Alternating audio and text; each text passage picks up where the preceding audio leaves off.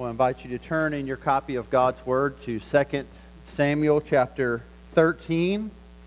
2 Samuel chapter 13. We're going to look at the first part of this chapter today, verses 1 through 22. And as we do, we really see here the ripple effects of David's sin and how his sin now has affected his family.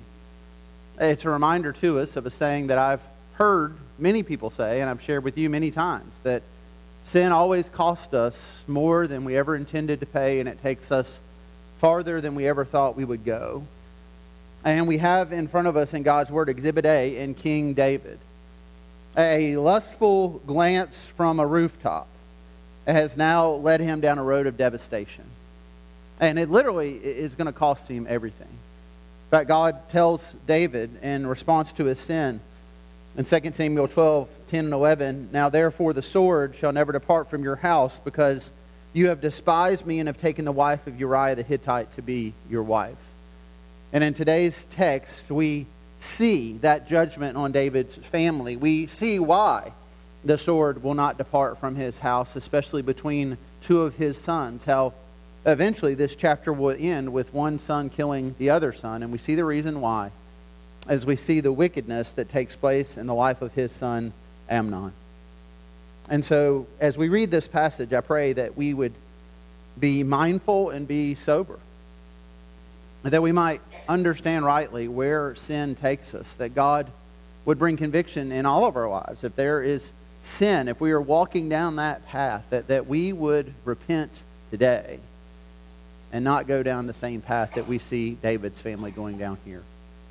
And so with that introduction, we're going to look at this passage today, and I'll invite you to stand out of reverence for God's Word if you're able to, as I read for us 2 Samuel 13, beginning in verse 1. "Now Absalom, David's son, had a beautiful sister, whose name was Tamar. And after a time, Amnon, David's son, loved her. And Amnon was so tormented that he made himself ill because of his sister Tamar, for she was a virgin, and it seemed impossible to Amnon to do anything to her. But Amnon had a friend whose name was Jonadab, the son of Shema, David's brother. And Jonadab was a very crafty man. And he said to him, 'O son of the king, why are you so haggard morning after morning? Will you not tell me?' Amnon said to him, 'I love Tamar, my brother Absalom's sister.' Jonadab said to him, 'Lie down in your bed and pretend to be ill. And when your father comes to see you, say to him, Let my sister Tamar come and give me bread to eat, and prepare the food in my sight, that I may see it and eat it from her hand.' So Amnon lay down and pretended to be ill. And when the king came to see him, Amnon said to the king, 'Please tell my sister Tamar, come and make a couple of cakes in my sight, that I may eat from her hand.' And then David sent home to Tamar, saying, 'Go to your brother Amnon's house and prepare food for him.' So Tamar went to her brother Amnon's house, where he was laying down. And she took dough and kneaded it, and made cakes in his sight, and baked the cakes. And she took the pan and emptied it out before him, but he refused to eat. And Amnon said, 'Send out everyone from me.' So everyone went out from him. Then Amnon said to Tamar, 'Bring the food into the chamber, that I may eat from your hand.' And Tamar took the cakes that she made and brought them into the chamber to Amnon her brother. But when she brought them near him to eat, he took hold of her and said to her, 'Come lie with me, my sister.' She answered him, 'No, my brother, do not violate me, for such a thing is not done in Israel. Do not do this outrageous thing. As for me, where could I carry my shame? And as for you, you would be as one of the outrageous fools in Israel. Now therefore, please speak to the king, for he will not withhold me from you.' But he would not listen to her. And being stronger than she, he violated her and lay with her. Then Amnon hated her with very great hatred, so that the hatred with which he hated her was greater than the love with which he had loved her. And Amnon said to her, 'Get up, go.' She said to him, "No, my brother, for this wrong in sending me away is greater than the other that you did to me." But he would not listen to her. He called the young man who served him and said, "Put this woman out of my presence and bolt the door after her." Now she was wearing a long robe with sleeves, for thus were the virgin daughters of the king dressed. So his servant put her out and bolted the door after her. And Tamar put ashes on her head and tore the long robe that she wore. She laid her hand on her head and went away, crying aloud as she went. And her brother Absalom said to her, "Has Amnon your brother been with you? Now hold your peace, my sister, for he is your brother. Do not take this to heart." So Tamar lived a desolate woman in her brother Absalom's house. And when King David heard of all these things, he was very angry. But Absalom spoke to Amnon neither good nor bad. For Absalom hated Amnon because he had violated his sister Tamar. If you would, pray with me. Father, there is a great reminder in this passage before us of where sin takes us, of the darkness of wickedness. And I pray, Lord, even as we consider the words that were just read, that you would help us to detest sin. That you would help us to see the darkness of sin. That you would help us to stop entertaining ourselves with sin. That you would help us to call sin, sin. And to realize where it takes us, that we might repent and flee to the cross of Jesus. We ask this in Christ's name. Amen. You may be seated.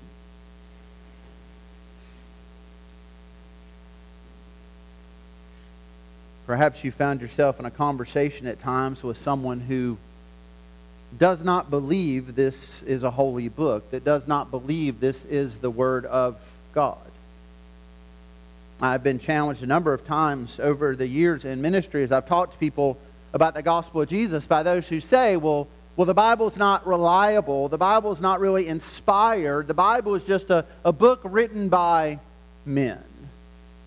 It's a man-made story that seeks to convince people to follow them and their religion.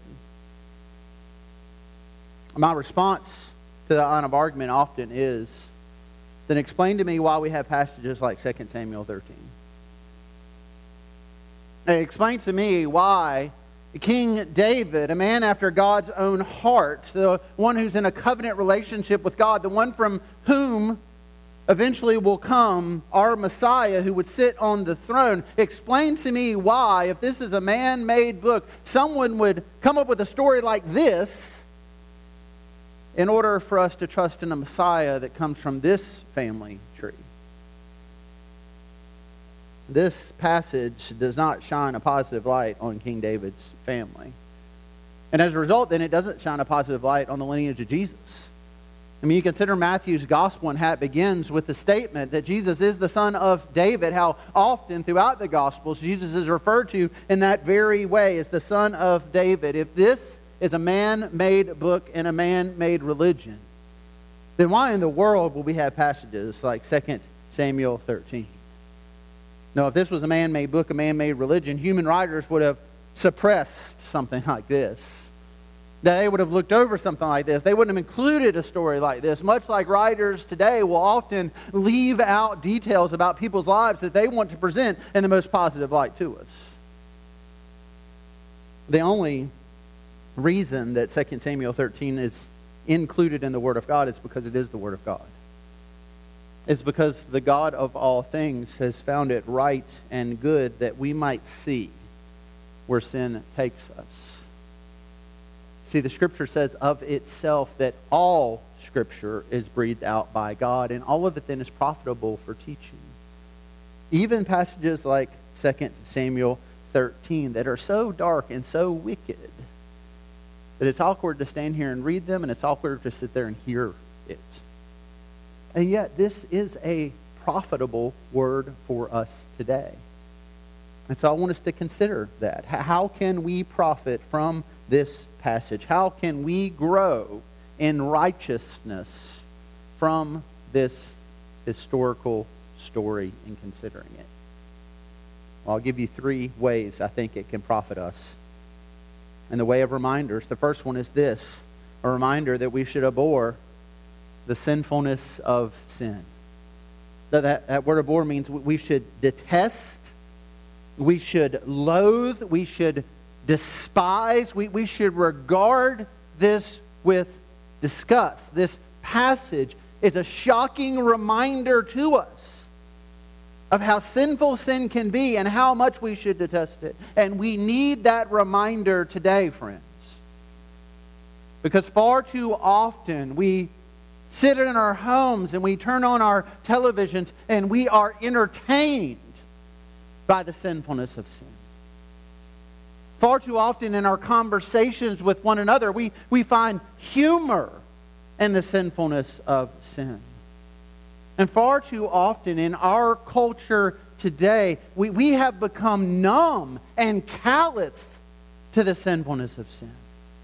As we look at sin growing rampantly around us, as we look at sinful lifestyles and sinful actions being endorsed and embraced, sadly, by many in the church, we have lost something. It's as if we just expect it. It doesn't shock us anymore. And friends, it should. And I believe in part one of the reasons God has given us a passage like this is to maybe introduce a little bit of that shock back into our system. That we might see and detest and loathe where sin takes us. And we see where it takes us as we consider where it takes Amnon, the eldest son of David, the next in line to the throne, the man who would be king. It cost him everything. And friends, it does the same to us. Now, I'm not going to go through every detail of this passage. It was enough just to read it. But I do want us to take a moment to consider what's taking place here. Well, we begin the passage by seeing that Amnon, he's infatuated with Tamar. Now, the Scripture uses the word love, but we can clearly see as we walk through this passage that this is lust, this is desire. That there's no romantic intention here. What Amnon wanted was strictly forbidden in the Word of God because Tamar was his half-sister.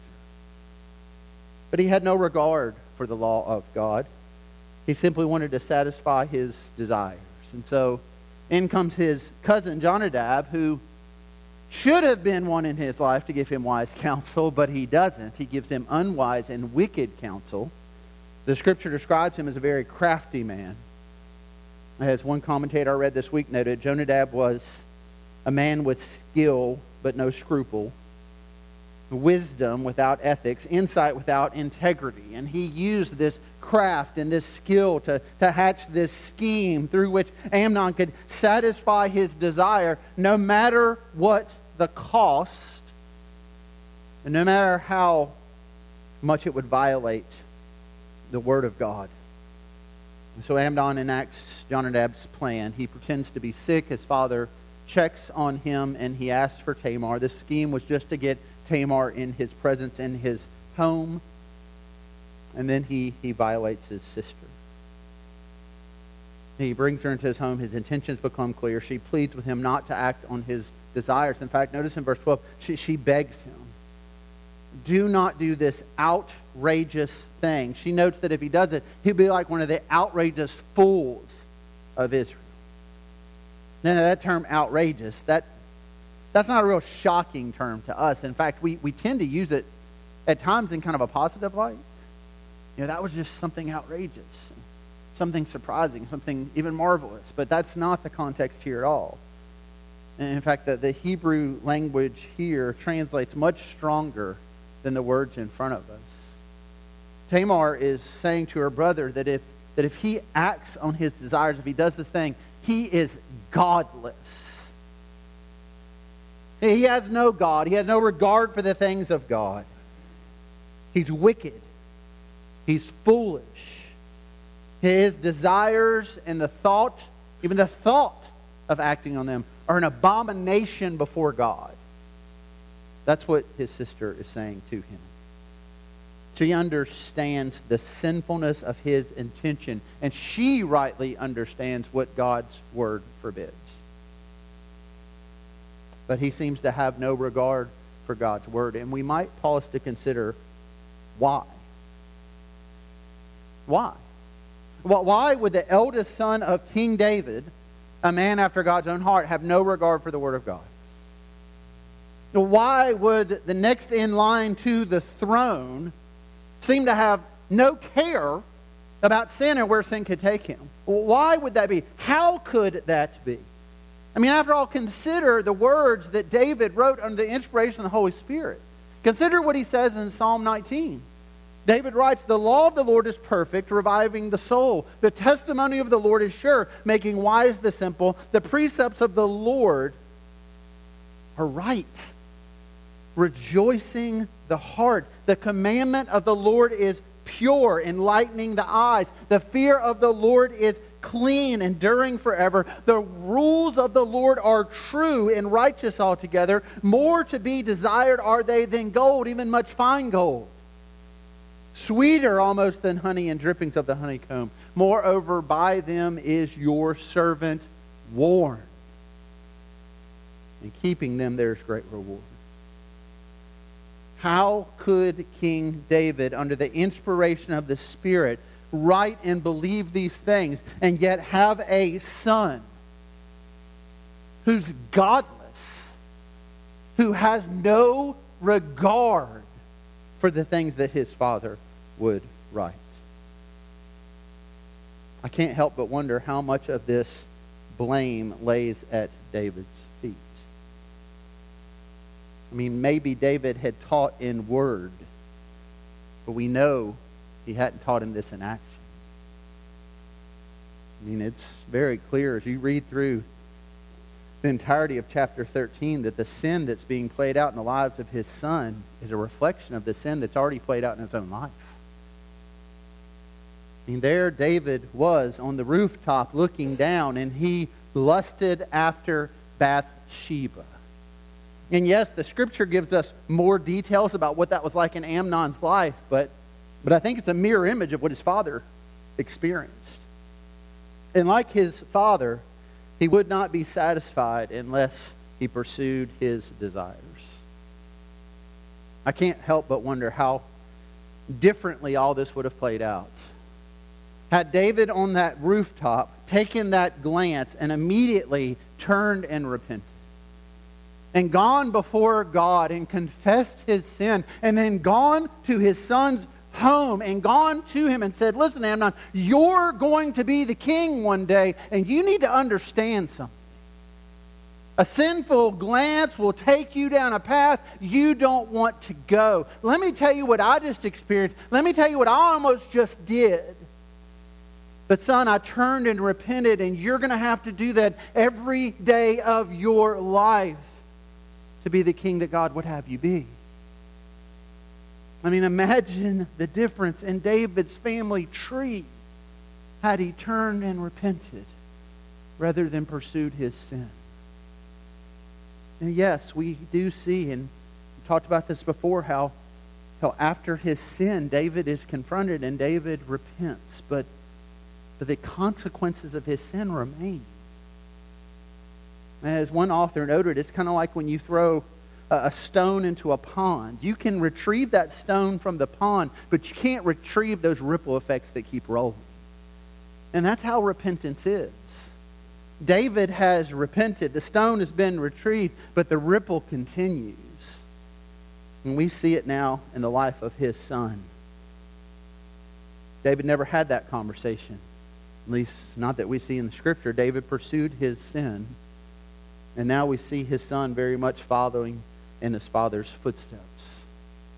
It may have been that David had given Amnon instruction in the ways of the Lord, and he had just refused that instruction. Or it may have been that David failed him as a father to teach him these things. Either way, David's sin had a great impact on his son, and we see his son's sin is very much a reflection of the father's sin. It's wicked and it's awful. And it reminds us of the sinfulness of sin. It also reminds us in those ripples of how much our sin affects everyone and everything around us. I remember reading about the largest wildfire in North American history. It took place in 1950. There were surveyors for an oil company in British Columbia, and as they were surveying, there were insects that were swarming around their horses. And so in order to keep the insects away, they started a small fire so that the smoke would drive away these insects around their horses. But that small fire quickly spread. It spread throughout British Columbia and Alberta. It spread for months. And by the time it was finally extinguished, it had destroyed 3.5 million acres. That the smoke plume from this wildfire over British Columbia was seen as far away as Europe. All from one flame that spread out of control. Friends, that's a picture of what sin does. That's a picture of what happens here in 2 Samuel to David and his family. David on a rooftop lights a small ember of lust, and he does not extinguish it. He thinks he can control it. He thinks he can conceal it. He thinks he can keep it hidden, but he can't. And it grows and it grows, and he keeps trying to put it out with deceit and deception and murder, but it grows and it grows and it grows. And now look where it goes. To his children, his children's home, and it wreaks havoc on their lives. And it reminds us of the sinfulness of sin. It reminds us we should detest sin and where it takes us. And to do that, point 2, we need to recognize the deceitfulness of sin. We need to recognize the deceitfulness of sin. James reminds us in James 1, verses 14 and 15, that each person, each of us, is tempted when we are lured and enticed by our own desire. And when that desire has conceived, it gives birth to sin. And sin, when it's fully grown, brings forth death. Sin never brings forth life. Sin never delivers on the joy it promises. No, it brings death and it brings devastation. And we see that here in Amnon as we notice the progression of his sin. He was lured and enticed by the beauty of his sister. Again, the scripture says he loved her, but this was no romantic love. This was no romantic pursuit. And he didn't want to go on long walks with Tamar. He didn't want to have long dinner conversations with her. He didn't want to know her heart, her desires. He had no concern about her future. In fact, he is going to be responsible for destroying her future. All to satisfy his desires. This was no love. This was lust. And that desire gives birth to sin. He violates her sister, and the scripture tells us he throws her out. And then notice in verse 15, it says he hated her with a very great hatred. He tells his servant, put this woman out of my presence.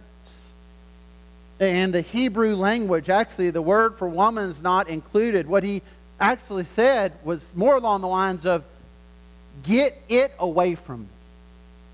He doesn't even regard her as human. He looks at her like trash. That's how far his sin takes him. It doesn't satisfy him. It doesn't bring him joy. Now he hates her. That sin, as it grows, as it comes to fruition, we see then how it leads to death. Very much so in Amnon's life. He's not going to make it out of this chapter alive. His sinful actions will directly result in him being killed. Sin leads to death. I mean, the whole episode is just sad. Especially when we consider all that Amnon lost in his sinful desires and in pursuing them. He's David's oldest son. You know, when we're first introduced to Amnon as the eldest son of David, we can't help but recall God's word to David back in chapter 7 where he said this, "When your days are fulfilled and you lie down with your fathers, I will raise up your offspring after you who shall come from your body, and I will establish his kingdom." Now, we know this side of things, that prophetically is pointing towards Jesus, but in the context, in the time, as David hears God saying that, he likely is thinking, this will be my firstborn. My firstborn is going to sit on the throne. My firstborn is going to inherit the kingdom. Amnon was obviously the one next in line to the throne. He was being prepared to be the king. And he's not going to make it out of this chapter alive. This is where sin takes you. To the bottom, to the pit. A small fire burns out of control. And it destroys everything in its path. It might start small in a seemingly insignificant way. A glance. A thought. An inappropriate comment. A joke that crosses a line. Feeding anger, feeding distrust, withholding forgiveness. And it might seem at the time to be so small and so insignificant. But every day that we don't repent, we're just fanning the flame. And it grows, and it grows, and it grows. Till it consumes us and everything around us. And it ends in ruin. Well, we need to recognize this path, friends. It is the path that is repeated time and time again in God's Word, that we might recognize it and see it and stop it and repent of it. We cannot entertain sin. It will deceive us. It always does. When our eyes are open to that, then we can clearly see our need for a Savior. Which brings us to our third and final point here. We need a Savior to deliver us from sin. We need a Savior for deliverance from sin. The effects of Amnon's sin here are devastating. Verse 20 tells us of the devastation in Tamar's life. So Tamar lived a desolate woman in her father Absalom's house. I mean, you compare that with how we're first introduced to her as this woman of great beauty, of this prize in the kingdom. How every young man who might even have the opportunity to marry into the household of the king, his eyes would have gazed on Tamar. At every ceremonial event, there she would have been ordained in splendor. The beautiful daughter of the king. And now, a desolate woman. Tucked away in her brother's house. Out of the sight of people. Forgotten, it would seem, by many. What became of her through these violent events that were unleashed, we don't know. We don't know anything else about her future because there's no other recording of her. It's as if she just kind of vanishes from the pages of Scripture. But what we know is this. Nobody stands up for her. Nobody in this passage fights for justice. The wickedness that happens to her is magnified in the lack of concern that her father and her brother seem to have for her when they find out what's happened. I mean, Absalom learns of it, and there will be a hatred that grows in his heart, but there's not a desire for biblical justice there. He just wants revenge. He hates his brother. Perhaps before this, he already hated his brother. Perhaps he looked to Amnon and all he wanted was his seat at the table. Perhaps he just wanted to be king. That there's no righteousness in the actions that unfold towards the end of this chapter. There's no justice brought for Tamar. No, he seems to be satisfying his own interests. He's not fighting for his sister. Hey, he just tucks her away in his house, and essentially, in this passage, he tells her to be quiet.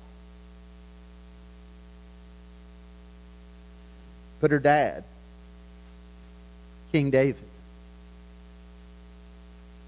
the man who, when he learns of a rich man stealing a poor man's sheep, for which the law would require him to pay back 4 times what he stole, this king who offers that judgment hears about his daughter's situation, hears about what has happened to her, and he does nothing. I mean, the scripture tells us he's angry, but it's anger without action. It would seem that David cared more about a poor man's sheep than he cared about his own daughter. He doesn't do anything. Now, perhaps David in this moment thinks, who am I to say anything? Perhaps here he is haunted by the reality of his own sin. Perhaps he is very aware now that his son has just followed in his footsteps. Perhaps this just reintroduces the shame of his sin, and he thinks, who am I to say anything? And yet he should have said something. He was the king, and he was Tamar's father. And no matter what sin he had committed in the past, he should have confronted his son. He should have called out his sin. He should have demanded repentance and restoration. He should have brought justice for Tamar. But he didn't. He failed. There's no happy ending here. There's no repentance. There's no restoration. That there's no salvation for anyone. God is not even mentioned in this passage, apart from Tamar telling her brother that his actions would be godless. The whole sad affair should leave us wanting for something more. We should want, in reading this, for Amnon to be punished. We should want Tamar to be rescued and restored.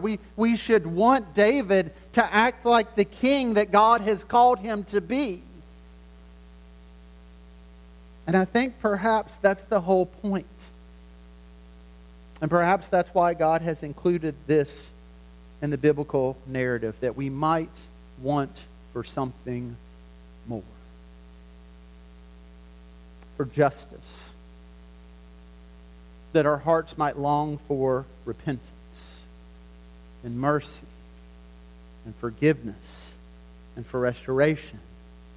That we might long for the day when a young woman is no longer violated and abused. That we might long for a day when wrongs don't just continue. We should long for the day when sin doesn't go unchecked and unpunished. We should long for the day when awful events like what takes place in 2 Samuel 13 no longer take place. And perhaps the reason God has put this before us today is that we might long for that day and see how that day comes to fruition in and through our Lord Jesus. There's no mention of God in this passage, but this is the Word of God, and it points us to the gospel of Jesus. It points us to the reality of our sin and our desperate need for salvation. We're reminded here that David failed, and David's son inherits his father's flaws and follows in his footsteps, and he fails too. But friends, a greater son of David will come, and does come, and has come. And that son, Jesus, he never fails. He never sins. He brings justice and he brings peace. He covers the shame of the abused.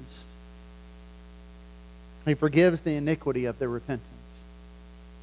He promises a kingdom where wickedness will be no more. Reading passages like this expose the sinfulness of sin and should send us running to the cross of Jesus Christ.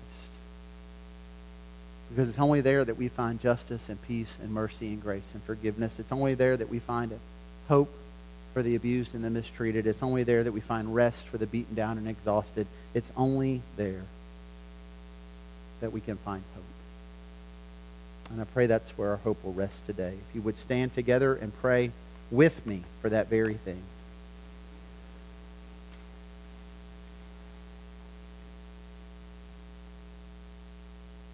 Father, we are reminded as we read these words today of that great truth we've often sang, that our hope is built on nothing less than Jesus' blood and righteousness, that our hope must rest in Jesus. Our hope doesn't rest in David. Our hope doesn't rest in the kings of this world. Our hope doesn't rest in ourselves. Our hope doesn't rest in one another. Our hope has to rest in Christ. And I pray that it would. I pray today, Lord, that you might, through the power of your Spirit, help us to see the depths of our own sin and our need for repentance. I pray if there are small embers burning in our lives right now, that we would be quick to extinguish them and repent. That we would stop trying to hide and cover our sin. I pray, God, that you would give us hope today in the midst of a passage that seems rather hopeless, but in the midst of your word that gives us great hope, because our hope rests in Christ. I pray, God, that you would give us a longing for the kingdom today, and we ask this in Jesus' name. Amen. Friends and guests, we're going to respond now to God's word by singing I Will Glory in My Redeemer. And as we sing, we invite you to respond primarily through worship. And worshiping the great God who has given us the gospel of Jesus, the great God who rescues and who saves. And as we sing and as we worship, we invite you to respond. You may need just in this moment to take time to pray, to repent. It may be that God's leading you to come and pray with me or have me pray for you. Perhaps He's leading you to come and confess Christ as Lord and respond to the gospel of Jesus, to receive that forgiveness that He offers, to follow through in obedience and baptism, to take the next step in joining this church family. Well, we invite you to consider in this moment what God has said in His Word and how you and I need to respond to this Word.